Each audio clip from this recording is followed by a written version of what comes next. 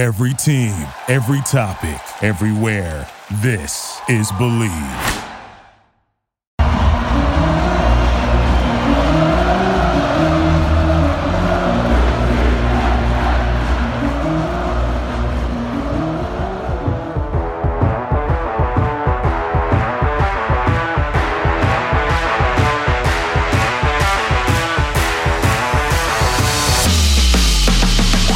Holy simple as that. Knights come out. Me and Nick are going to eat our crow this episode because guess what? We are positive jinx. We are a positive jinx on this program as the Knights absolutely demolish, blow out, embarrass, humiliate, and just overall dominate Oklahoma State 45-3. Hello, everybody, and welcome back to Charge On. As always, I am your host, Sean Green. Before we get started, as always, a quick word from our sponsor, BetOnline. The last of the major pro sports leagues is off and rolling, and college basketball is ready to go as well. BetOnline remains your top spot for all your live betting action and contests. NFL, college football, UFC, and NHL are all in full swing. BetOnline is your number one source for wagering news, odds, trends, and predictions. All the hoops betting action along with every sport available at your fingertips with both desktop and mobile access at any time. Head to BetOnline today and remember to use our promo code BELIEVE for your 50% welcome bonus on your first deposit. BetOnline, where the game starts. What a night. It's 8:18. This is in a moment where it feels late because of the time change, but I'm loving that it's only 8 o'clock. I was at the game. I am sitting in soaked. I got home and we hit record. I am sitting in soaked pants, soaked jacket, soaked hat. Luckily, I brought a baggie for my phone. Got the new iPhone 15, and I brought a baggie because I don't have a case on it yet. So that kind of saved me. But before I get to Rob and Nick, being there live tonight was electric. Credit to all the UCF fans. Credit to the student section, because I know EDC was here this weekend. That's anybody... What everybody was talking about was there's going to be no students, there's going to be no crowd because they're all going to EDC. That was BS. Everybody stayed. Not many people. When this started pouring, and it was pouring, let me tell you, everybody stayed out for the most part. And students were loud. The crowd was loud. The atmosphere was one of the best atmospheres I've been in as a UCF fan. And I've been to we've been to some games. And that atmosphere today was electric. I went with my mom to this game. We picked to go to this game. And before the game, I said, Mom, I'm going to let you know, like, this is going to be not pretty. This has a chance to get ugly really quick. And I'm going to give her the credit, I guess, for the win today, because what a game to go to. Well, we have a long pod coming to you guys.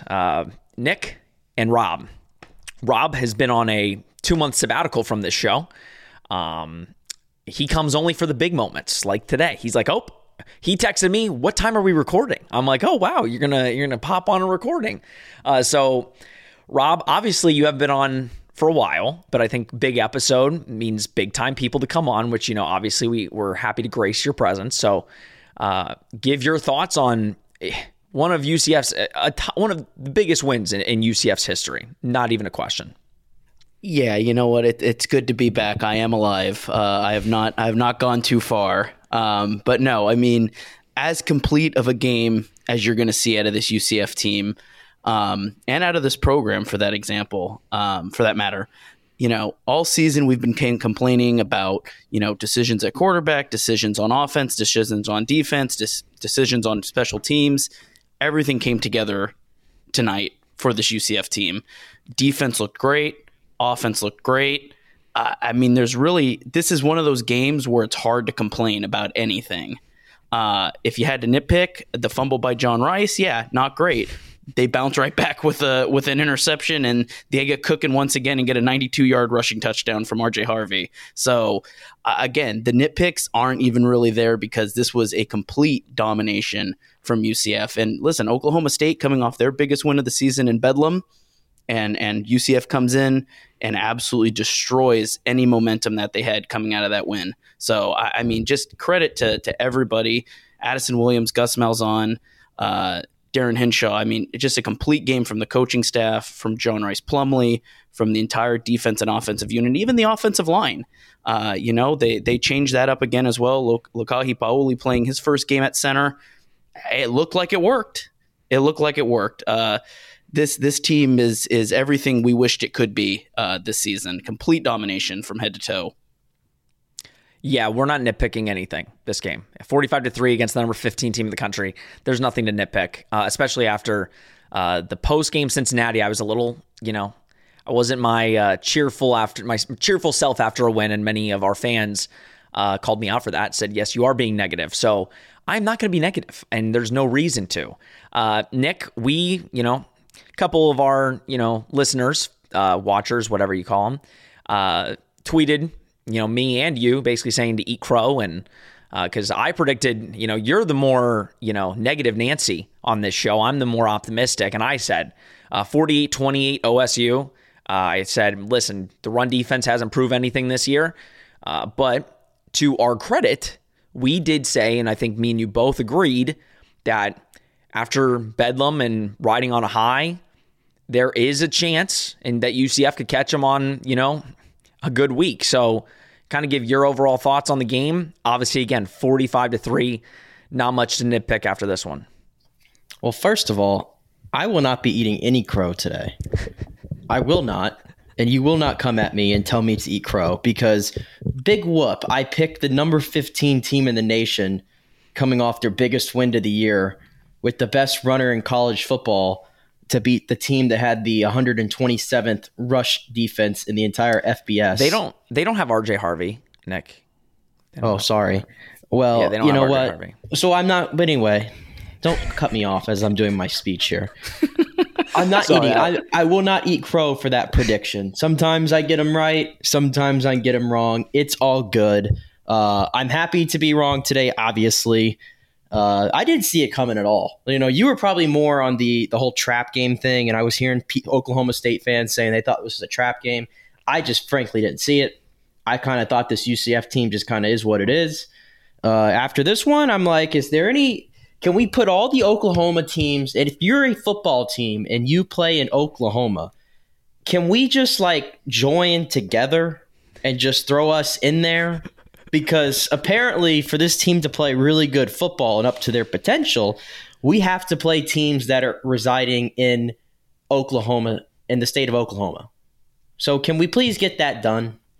Please. And number two, we have to change everything about the university or identity. Okay? This right here has got to go. I tried to find the closest thing I could to Cape Canaveral blue. I don't even know. I'm really honestly colorblind. I might be blowing it. But I tried. We have got to switch everything over. Full Citronaut branding. If it's black and gold, it's got to go. If it's black and gold, it's got to go. Because this team is now, 7-0 in space games. And if you look at the score lines, they're not even close. They dominate every team that they play when they put on these black and Cape Canaveral blue uniforms and put all this spaceology stuff all over it. We've got to just do it full time at this point. So those are my observations. I have no idea how this happened. I thought I was in a simulation watching it happen. I heard all these UCF fans talking about, they're getting out there what do you call them? The measuring sticks or whatever. And they're trying to see how much feet it is from the first row to the bottom for the jump if they win the game and they can storm the field. I thought y'all were all out of your mind. And yet, that's exactly what happened. There was a storming of the field today. I can't explain anything that happened on that field besides college football. I don't know. Listen, I'll eat crow because at the end of the day, I did predict a blowout. But here's the thing. No UCF fan, and I'm sorry, if you came out and said we're going to beat OSU, credit. No UCF fan thought that they would be able to stop Ollie Gordon in that offense. Nobody. Who the hell predicted 45-3? Who the hell predicted 45-3? That's why I'm not eating any crow, because none of you had 45-3 on your score predictions. None of you. No. Nick, when you say simulation, That's kind of what it felt like when I was sitting in those seats. Like everything, there was only maybe 2 seconds, which Rob alluded to it, the JRP fumble. It was 24-3. OSU comes out after halftime, puts up a field goal. UCF holds them to a field goal. I'm like, okay, that's really good. Then JRP fumbles, and I'm like, here we go again. It's the circle of life. It's the UCF circle. They get you at the utmost high, and then they drop you down low. And I was like, here we go. And then 2 plays later, Bowman throws another pick. So it kind of was it was a perfect game for UCF. We're going to give everybody their flowers. We're going to go through it all. But credit to the entire team because nobody gave them any chance, including us three here, including probably every UCF fan, including everybody on the outside. OSU had everything to play for. And I'm telling you, there was a different energy in the bounce house tonight. And again, when any team comes into the bounce house, if it's like that, it's hard to win in Orlando. It's hard to win. And the amount of OSU fans that were coming to me and saying, wow, yeah, like this. And again, these guys go to the Oklahoma games every year. That were coming to us saying, this environment is unreal. That's all. It's incredible. It's incredible.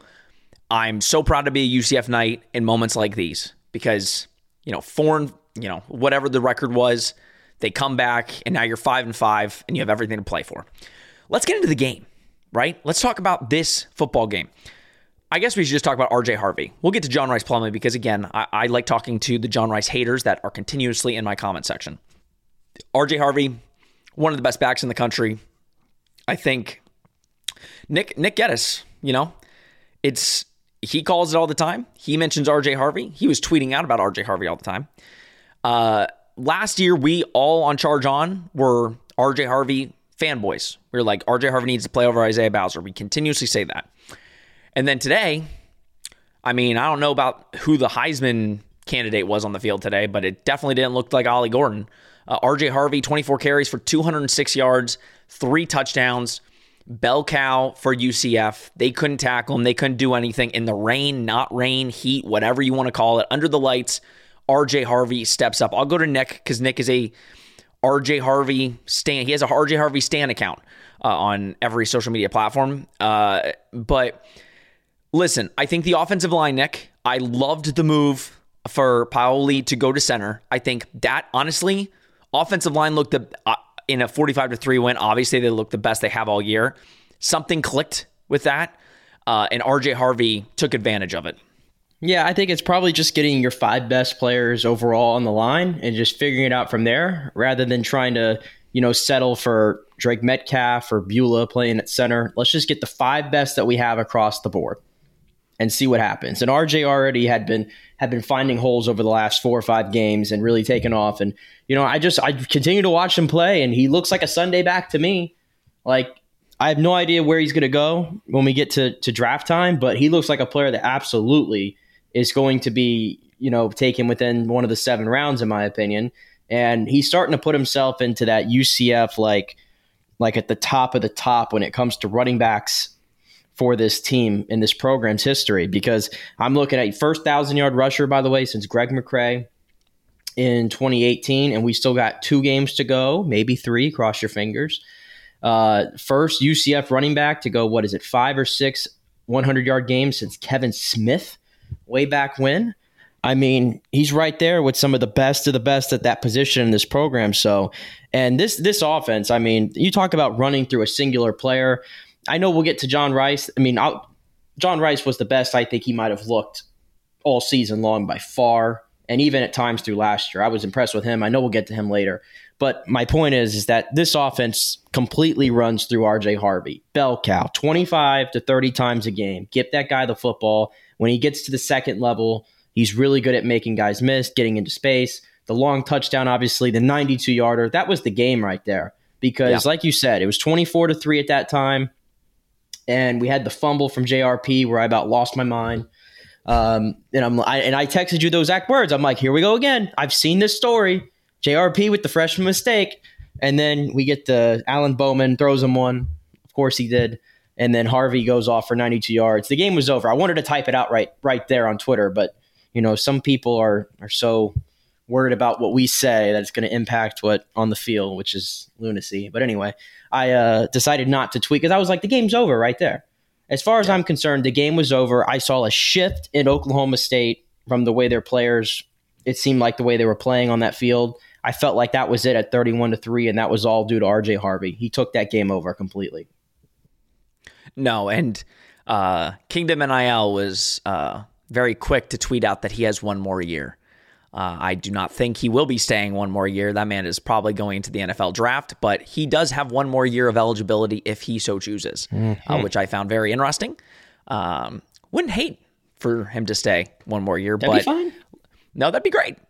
Broke his record last year, career long last week, and then broke it again this week, going over 200 yards. And again, I don't think anybody would have guessed. We'll get into Ollie Gordon and Oklahoma State, but I don't think anybody guessed that we would have held Ollie Gordon to what we held him, which was 25 yards on the ground. Let's talk about John Rice. And we'll group John Rice and Gus kind of together, right? Because everybody wants to crap talk John Rice and Gus every single week, regardless of a win, regardless of a loss. I'm going to, I'll eat crow on saying that UCF was going to lose, but I'm not going to eat crow when I've been, and I think you guys can back me up here, I have been a Gus Malzahn, supporter. Even when people are calling for his head, I have been a John Rice supporter this season heavily when others are, when others zig, I zag in most cases, not like the game, but in most cases. John Rice looked phenomenal, like Nick said. I mean, he was giving guys, and really, let's call it like it is.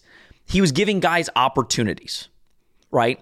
First play from scrimmage, hits Kobe Hudson on the long touchdown. Perfect throw, perfect pocket presence, perfect pass. It all worked, right? Goes 11 of 18 for 299 yards. Let's just round it up. 300 yards, 3 touchdowns, a quarterback rating of 255.6. He also ran 14 times for 74 yards, which it was the best he's looked, Nick. It was the best he's looked, all season or since the injury. But Rob, talk about John Rice. Again, I think some of it just boiled down to giving his receivers a chance to go up and grab it. It wasn't too much, up the middle type of stuff. It was, hey, throwing it to the sideline and giving one-on-one coverage to, Javon Baker or Kobe Hudson. And I think it really worked today. And OSU couldn't really do anything about it. Yeah, as good of a game as you're going to see out of John Rice Plumlee. Nick kind of said it, arguably, you look at the last 2 seasons that we've had him, arguably his best game in a Knights uniform.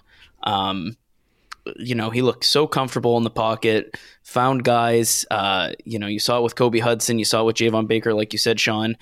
There was a couple times where he hit Javon Baker downfield, and they, threw it up, said, go get it. And Javon Baker, I think both times that I saw him throw downfield, got it. So there wasn't bobbled. There wasn't 50-50 ball like, oh, it might get picked. No, it was comfortable. It was perfectly placed. And the same thing with Kobe Hudson. Both guys were able to go off today because of how good John Rice Plumlee played. And then using his own feet on the ground. Even with the brace, obviously he's not 100% yet. He's not as explosive as we know he can be. But still, even with the brace on, he was getting 10, 15-yard runs before sliding down because, he doesn't want to re-aggravate the injury. He looked good. He looked comfortable at all aspects. And that's something we're not used to saying, very consistently. There's been a lot of criticism of, he'll run, but then also the arm won't be, as good as it can be. And this was a complete game from John Rice Plumlee, both in the air, on the ground. This is exactly what you want out of an athletic freak like John Rice Plumlee. And obviously, this is the offense that we all envision. This is the offense that you envision UCF. You don't know if John Rice is going to run it. You don't know if they're going to hand the ball off, and you don't know if they're going to throw it up deep. Like, OSU couldn't do anything about it. Like, even when it was downpouring rain, they knew UCF was going to run the football, and they still couldn't stop the run. They still couldn't because they couldn't decide, are they going to give it off to Harvey or is John Rice going to take it? So,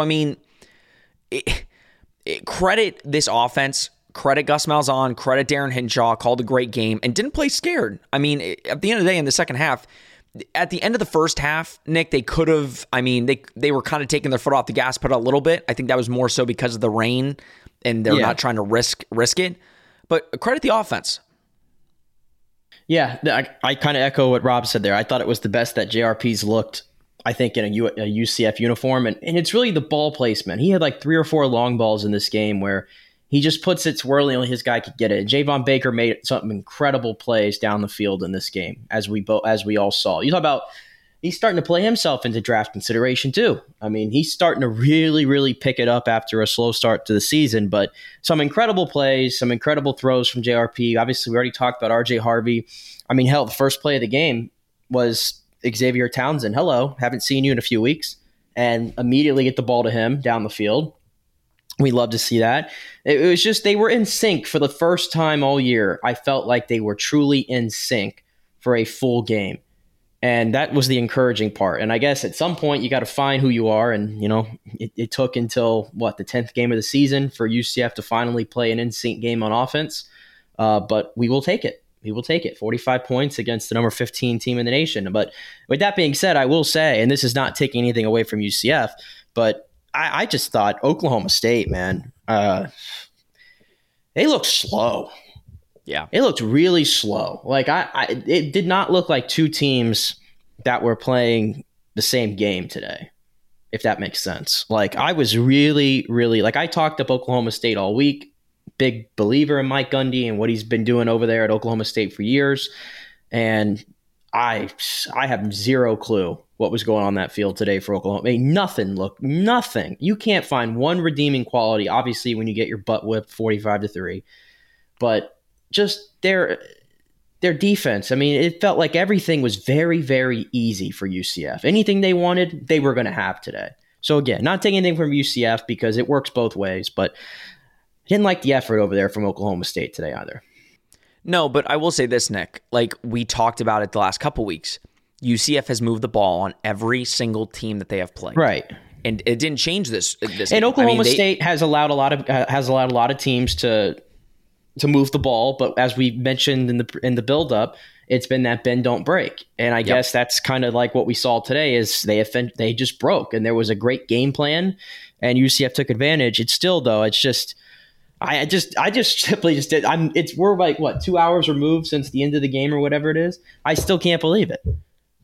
I'm stunned. 45-3. Like that's the thing. Like, yeah, not like this. I look. There was a stat. I think that like I don't remember what the stat was exactly, but it had something to do. I know it really doesn't help me in this case, but it had something to do with a top 25 team getting blown out by 40 plus points. I don't know. I don't remember if that's happened or when the last time that was, but I know there's a stat with it, especially the number 15 team in the country. And listen, you can make there's no excuse. You can blame it on, they had their Super Bowl last week in Bedlam. This reminds me of last year where UCF comes off the huge Tulane win and then, puts up a stinker against Navy. So it's like, it can happen. And Nick, we mentioned it throughout the entire year. Anything can happen in college football. Yeah, it's proved tonight. I know it's proven. I don't know. We've watched this UCF team so closely, and you watch them play how they did against Cincinnati, albeit in a winning effort, and against West Virginia. And how do you see it? It's like, how do you see it coming? Like, how do you And I just want to know, who are the people in Vegas what did they know going into this game?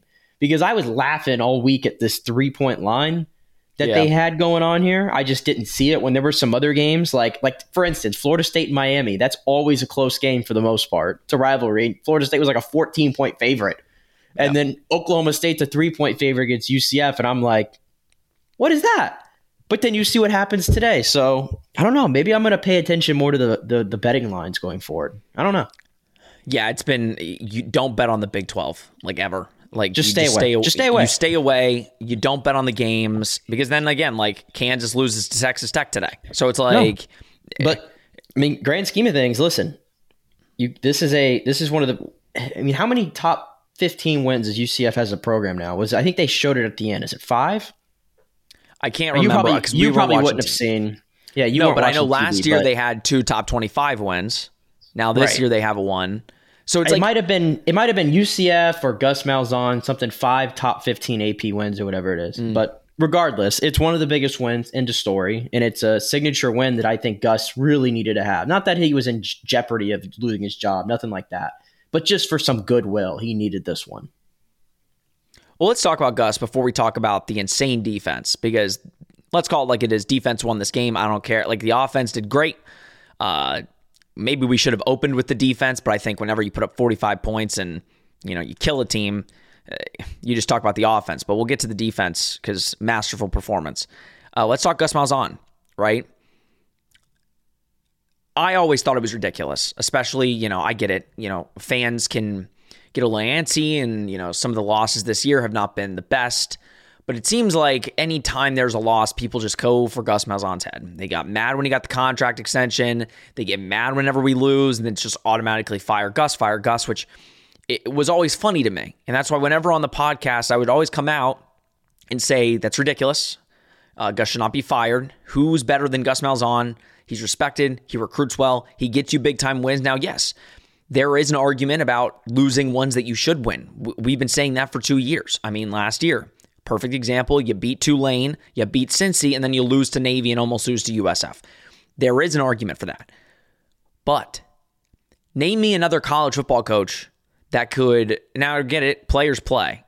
Name me another program that can go out and beat a top 25 team the way that UCF just beat a top 25 team today. And especially after the season UCF has had. Gus Malzahn is the man for the job. I've always said that. I'm not changing on it. UCF fans can... God forbid they lose the next 2 games, you can go for Gus's head. At the end of the day, he's had 3 top 25 wins in 2 years. What other coach really does that? You're looking at the SEC. You have to play top 25 teams basically every week. So for Gus to do that, and Gus to come out and not just win, but win in a dominant fashion where 3 men that are sitting on this pod are stunned and still can't really explain it. We're basically just talking through it because we still don't understand how that just happened. Rob, talk about Gus Malzahn, and talk about, I don't want to get into the fan vitriol of it, but just talk about who Gus Malzahn is for this program and what he has shown in 3 years, and what it means for the program to get a win like this today. Yeah, I mean, you talk about just starting off with talking about what Gus Malzahn has already done for this program. Again, does UCF get this kind of win consistently under a Josh Heupel? Probably not. I just, you look at how Gus Malzahn has really taken over this team since joining. On the recruiting front, there's no question UCF has never been in a better position to get recruits, and he's proven he can get those guys in. Yeah, now on the coaching side, there's been some questionable stuff. Gus has gotten out coached this season, last season, no doubt about it. But to the same token, Gus has also gotten some major wins. The Tulane win last year. You look now, the Oklahoma State game. There's been some huge wins in this program since Gus Malzahn has taken over. And I'm going to be honest, I don't see a guy right now that I'm willing to ditch him for. So for all the people that are like, oh, Gus, Gus is terrible. He's a horrible game manager. We'd be better off without Gus. Yeah, he's a great recruiter, but he's a terrible coach. He's washed, blah, blah, blah. Okay, then who's going to be that guy to replace him? Who's a guy that you're going to add right now that's going to replace that recruiting? And on top of that, also going to get you those big wins against big-time teams like Oklahoma State. Probably not a lot of guys on that list that are willing to leave their current programs.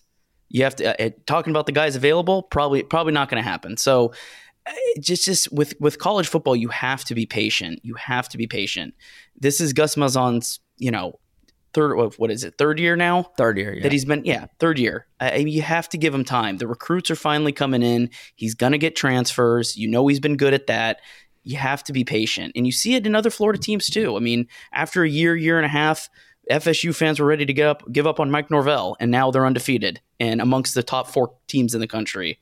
Billy Napier, same thing. Florida, I'm not going to say Billy Napier is going to bounce back or anything. They might miss a bowl game. Florida might. But still, Florida is already ready to give up on him. And it's like the guy is in his second year. Chill a little bit. Chill. Wait for him to get the recruits. See what he can do. And obviously, if he becomes a consistent problem, same thing with Gus. If you're losing having losing seasons every year, then obviously you trim the fat a little bit. But there just needs to be some brakes pumped a little bit to calm down with calling for the coach's head. It's the easiest thing to do because it's a lot easier to fire one guy than it is to fire a whole team and to fire an AD. So be patient. We've seen what Gus can do. He's going to get you the recruits, and you see how he manages in big games like this. He's still got it. He's still got it. I mean, call it like it is. This isn't a Gus Malzahn pod, but 2 9-win seasons in his first 2 years. First year, had a backup quarterback, beat Florida. Second year, beat 2 top 25 teams in Cincinnati and Tulane with, again, a quarterback that started his first year and was also hurt at the end of the year.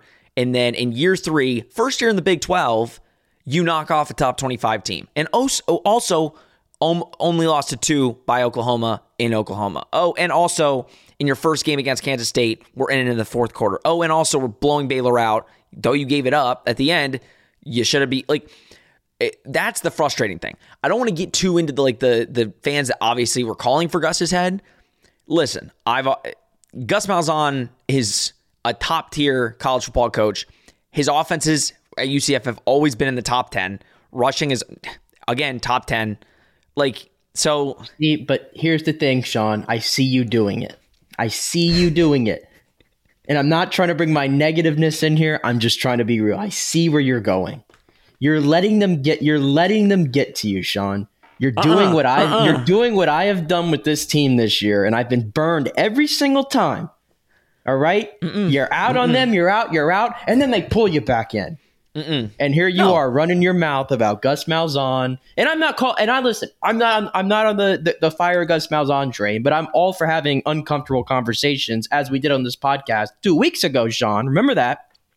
On that West Virginia game, we had some real discussions, and I brought you some real points about Gus Malzahn as a head coach and a quarterback whisperer and all these things that I will stand by until further notice. This is a great day. You're not gonna drag me into being negative on this fantastic day. I will not do that. But I also will not just go, program's fixed. Everything's fixed. I didn't say that. We're going to win out, and we did it. Well, we are back. I'm not going to do that. I'm not going to do that. I'm not going to do that. I'm not going to do that. I'm still trying to figure out. I still have not figured out what happened on that field for 3.5 hours. Don't get me wrong. I don't think we will know. But I'm still not going to just sit here and act like everything is solved and all of a sudden we can screw anybody that said anything bad about Gus Malzahn. I will not do that after today. No, and if that's how it came across, I apologize. That is not what I'm trying to allude to. What I'm saying is we were coming into this season saying 6-6 would be really good.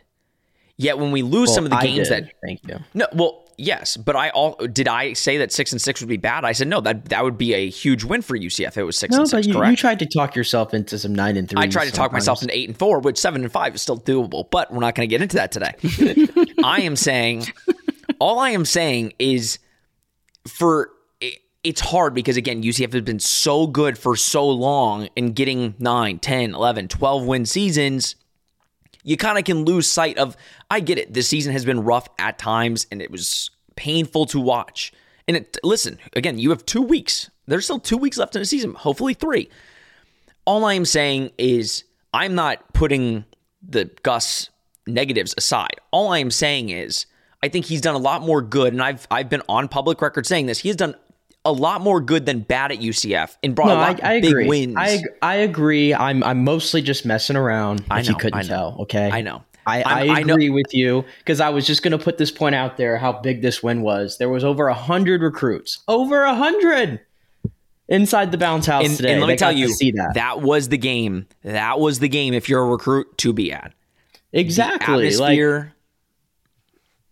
This. It's just a game like nobody expected it, but you know, it's so like I'm trying not to over exaggerate it, but also at the same time I kind of am, or it's going to come off like that of how big it was. It's like you did this in front of 100+ recruits and nobody was expecting this.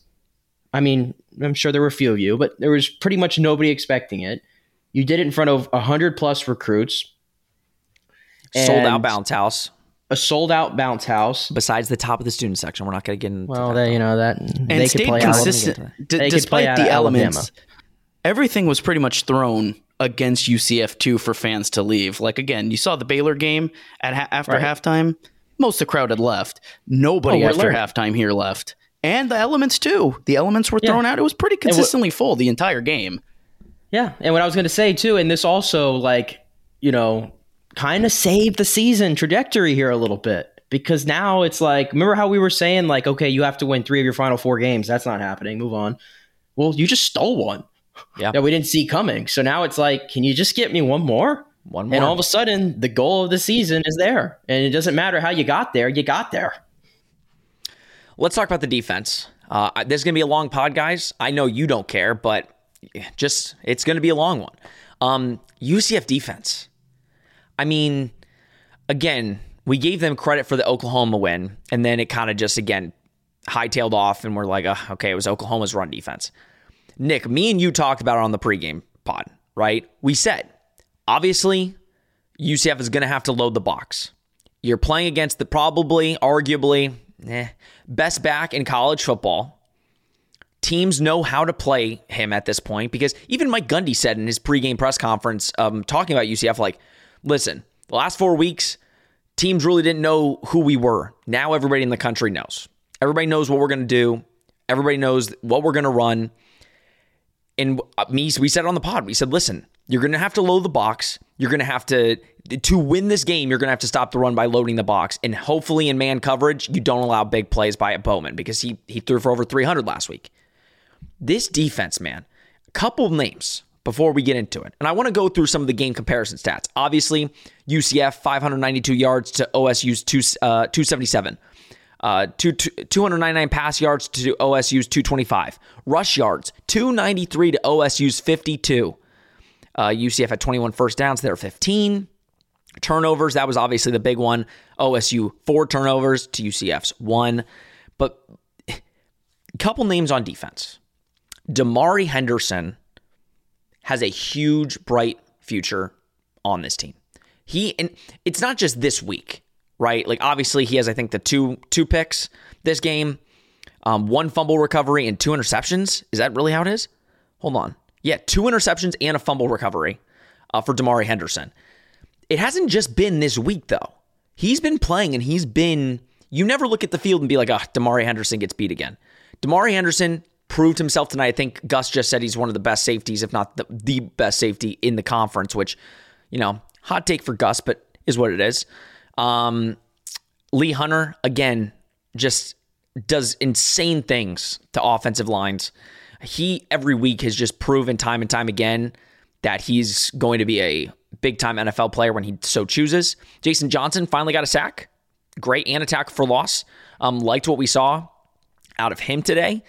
And then Corey Thornton. Credit Corey Thornton, man. I mean, he battled the entire game, made some big PBUs.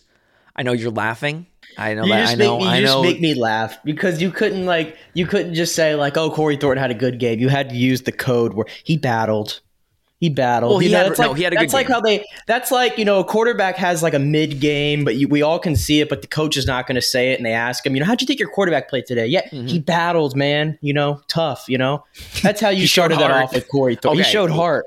You used the code right there on Corey Thornton. Let me rephrase. He played well today. He made some huge plays. There you go. He made some big plays. The big pass breakup into the back right of the end zone, that was huge. The big, I think, 4th down PBU where it looked like the guy got the catch and then he played through it to the ground. This defense, guys, I mean, give Addison Williams his flowers for this game. Again, didn't really change much up. They just loaded the box, which I think you're going to have to do the rest of the season. And if anything, proves that UCF can play man-to-man when needed. But I mean, listen, 4 turnovers. Ollie Gordon, you stopped him. And again, turnovers win football games, Nick. And let's call it like it is. This UCF defense won you the game today. They were flying from the first play of the game. This defense just looked different. I don't know what it was, but they look different. And by the way, I don't know if you mentioned him when you were going down your players there, but everybody golf clap for Jason Johnson. Yeah, I did. I've been up on Jason Johnson all year. Please make plays. And he made plays today. So you're really going to call me out for Corey Thornton, yet Mr. Negative Nancy out of Jason Johnson this season over here is not going to admit that. But here's the difference between me and you. I'm leading with Jason Johnson because that's who my standout was today. Okay?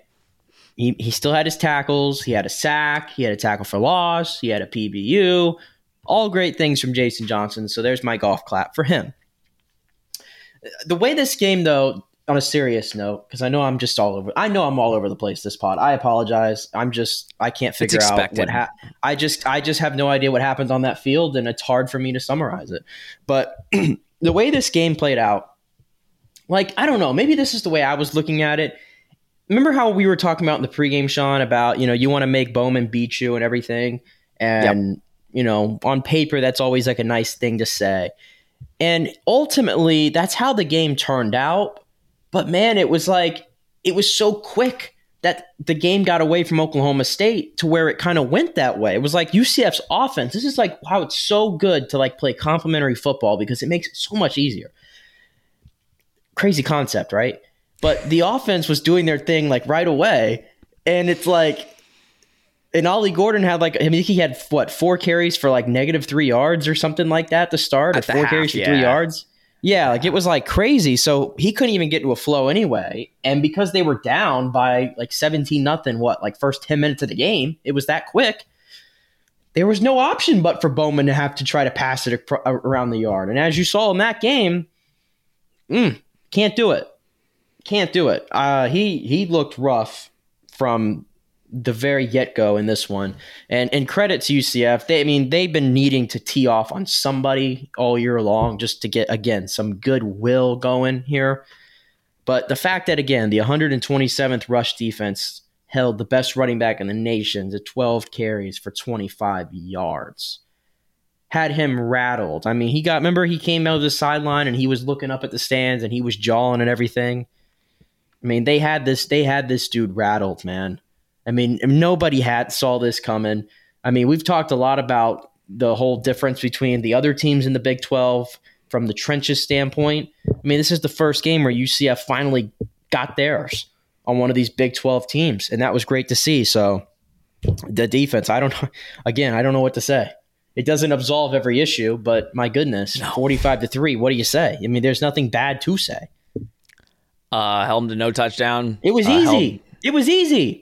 I'm just going to say it. I know football games aren't easy and everything, but it felt very easy for that defense today. Yeah, you're right, Nick. We talked about it and we said, let Bowman beat you. Load the box up. They put 8 guys in there the entire time. Yeah. They played the 3 corners man to man and said, beat us. And somehow it worked. It boggles my mind. I don't know what to say. But it's just like these are things you say into a buildup of the game, and then usually it never happens. It never happens, but it happened. It finally happened. And Nick's yes, it finally happened. It finally happened. I don't know. Crazy. I think I am. Oh my God. I still think I'm literally a fever dream. Trust me, I am the happiest. Listen, it can go right downhill real quick. Obviously, in the next 2 weeks, you don't make a bowl game. It's okay, you had one big win, and then who the hell cares? But, yeah, no more Heisman for him. That's probably why he's a little upset. Yeah, you could see it.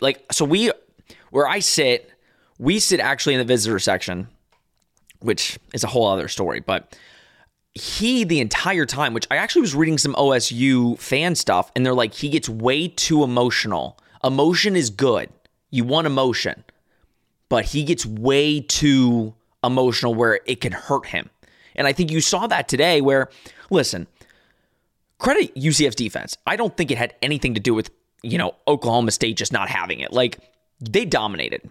The defensive line dominated the offensive line. They could not run the damn football. And it was getting him, like you said, Nick, flustered. He looked flustered on the sidelines. He didn't know, like, so at that point, you have to throw the football. And to Bowman's credit, I mean, he was giving early what UCF's defense was giving. I mean, he threw 19 of 36 for 225. Obviously, 3 interceptions. So, I mean, there's that. Later on in the game, that really kind of reared its ugly head. Once the rain started to fall, because early in the game when it wasn't raining, listen, now granted, again, they had the fumble and whatever. He was taking the short passes. He was just taking those all day. UCF was stopping the run, but he looked efficient early on. Once the rain started and it started coming down, a flip switched. He looked flustered. He looked like he's like, oh, I'm going to have to win this game. And he couldn't rely on the run game. He couldn't rely on it. And he looked flustered the rest of the game. See, what you probably didn't even realize because you were at the game, they said it on TV. Oklahoma State didn't even plan for rain at all.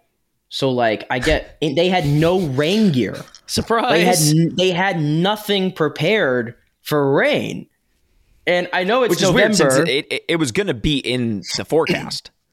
Right, it was going to be in the forecast. I know it's November and people think, oh, rain. Well, we're Florida and we're weird. So, yeah, rain was in the forecast. And it was a downpour for half the game at least. That's probably underselling it. Well, I was out. I stayed out in the rain. It was a downpour. It was a downpour. Don't get it twisted. It was a downpour. It stopped at around halftime, and then it kind of picked up in the middle of the third quarter. By that time, it didn't matter. But yeah, second quarter is when it started to basically the entire second quarter. But give UCF credit because when the game got there, I mean, both teams got to deal with it, and one team did, and one team didn't. It was that simple, and I think that definitely helped UCF because because Oklahoma State looked so inept when it started raining, and you would think logic would tell you, okay, now they're just going to pound the rock to Gordon and move on. It just didn't happen. They just had no answer for anything today. Rob, obviously Mike Gundy. We talk about Mike Gundy on this podcast, and Nick has been the Mike Gundy, big fan this preseason. This season said, don't rule this man out.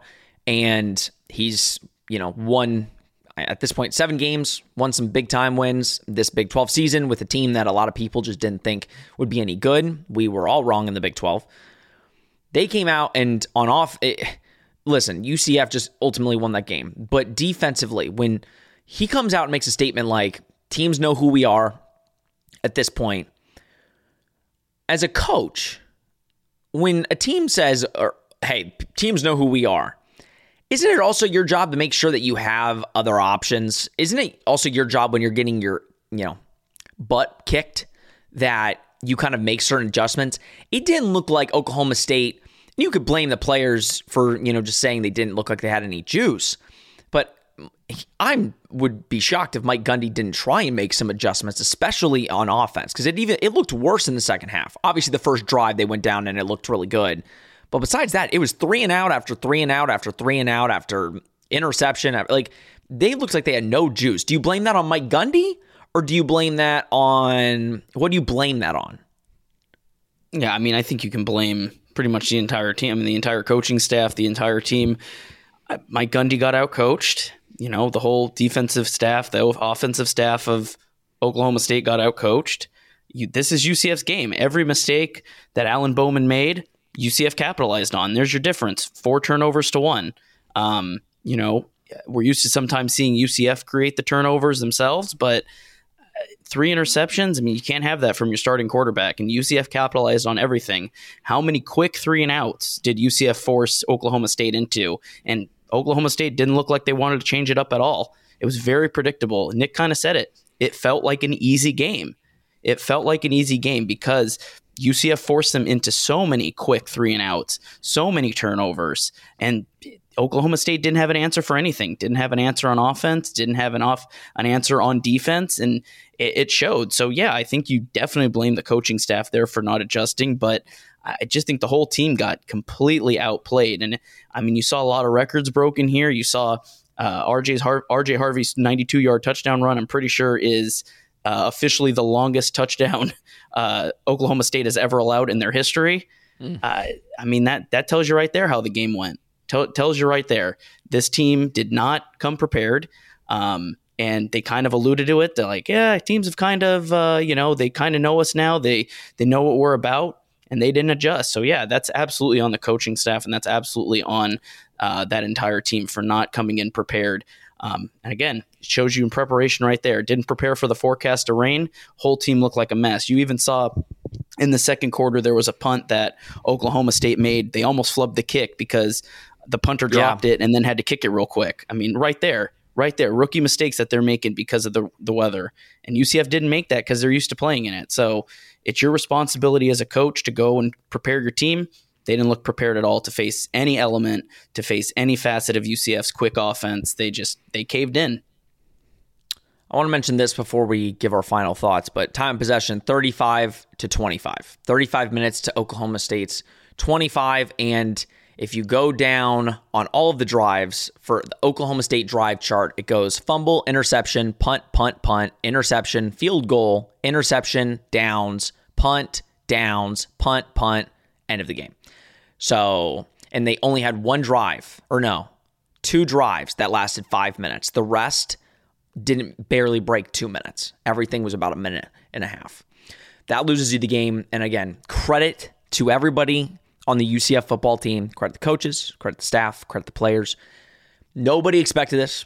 Nobody could have predicted what we witnessed, and one of the biggest wins in UCF's history, and it's not even close. Rob, give your final thoughts on this insane game and where we go from here.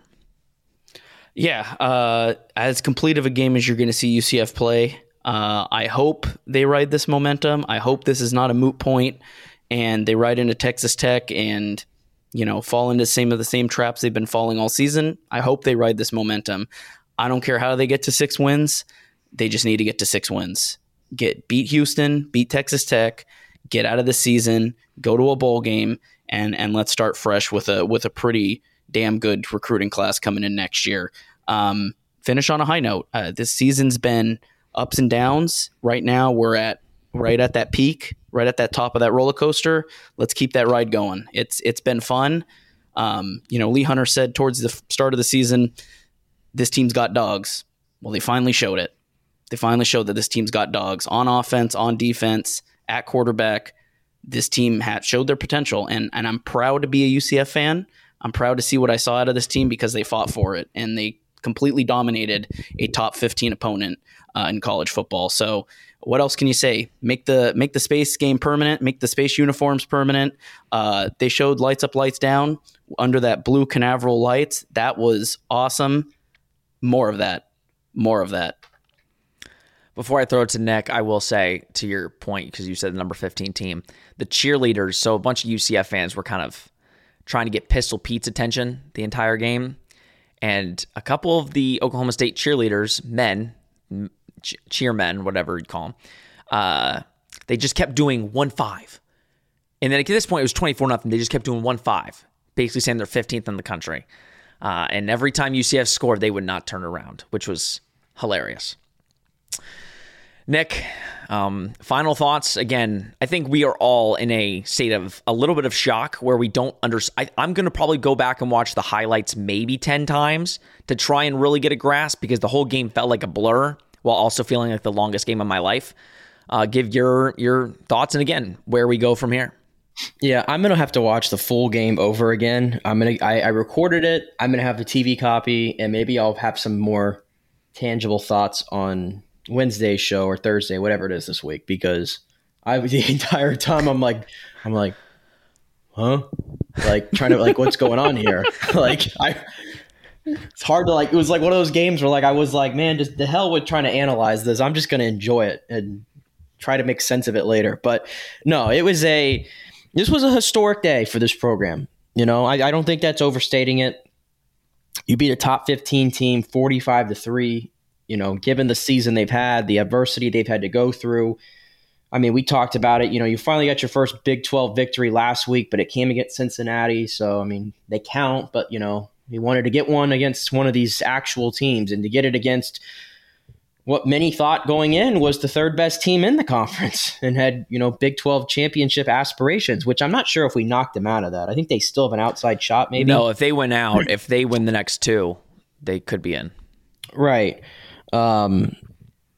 So, yeah, but, it's all about the follow-up for me. I always keep it there because, we had the great game against Oklahoma, albeit in a loss, but we were like, okay, let's see the follow-up. And then the follow-up was, disaster against West Virginia. So, you look ahead to next week, and we'll preview it this week, but Texas Tech got their biggest win of the season, beating number 16 Kansas. And I think they got that on the road, if I'm not mistaken, and they're back to 500. So you got two teams that are going for bowl eligibility.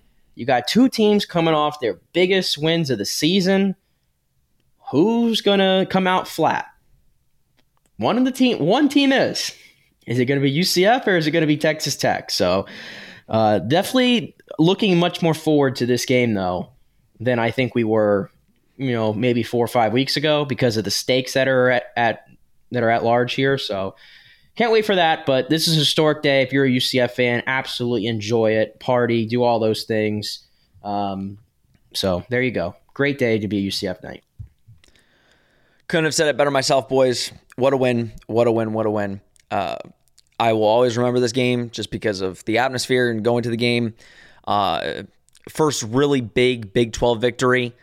And yeah, hopefully this team, listen, we all had a loss going into Texas Tech. That was, we said before the season, Texas Tech would be a loss. I think Texas Tech, we'll get more into it for the preview, but I think the best case scenario was both us and Texas Tech winning because, like Nick said, who knows what can happen? Two teams coming off their biggest wins of the year, anything can happen. We'll bring you that preview show on Thursday as we get you kind of ready to wind down this season and see what can happen. Your UCF Knights have their biggest win in Big 12 play and one of their biggest wins in program history, beating number 15 Oklahoma State 45-3. Hopefully we're at 500 subscribers by now because we're going to be releasing some cool merch. Maybe some Cape Canaveral hats, potentially, with some white eyes. I might have to rock those after Can we just wear Cape Canaveral blue every year from now on? That would be nice. It looked fire on the field. And I think just because of the win, they just shot up to my number one. They overtook last year's because of the win that we did it in. All right, guys, drop your comments down below what you thought of the game. OSU fans, I know you're probably watching this as well. Kind of give your take on your team after that win. And yeah, let's see what happens for the final two games of the year. All right, everybody, this has been Charge On, presented by Bet Online. We will see you on Thursday.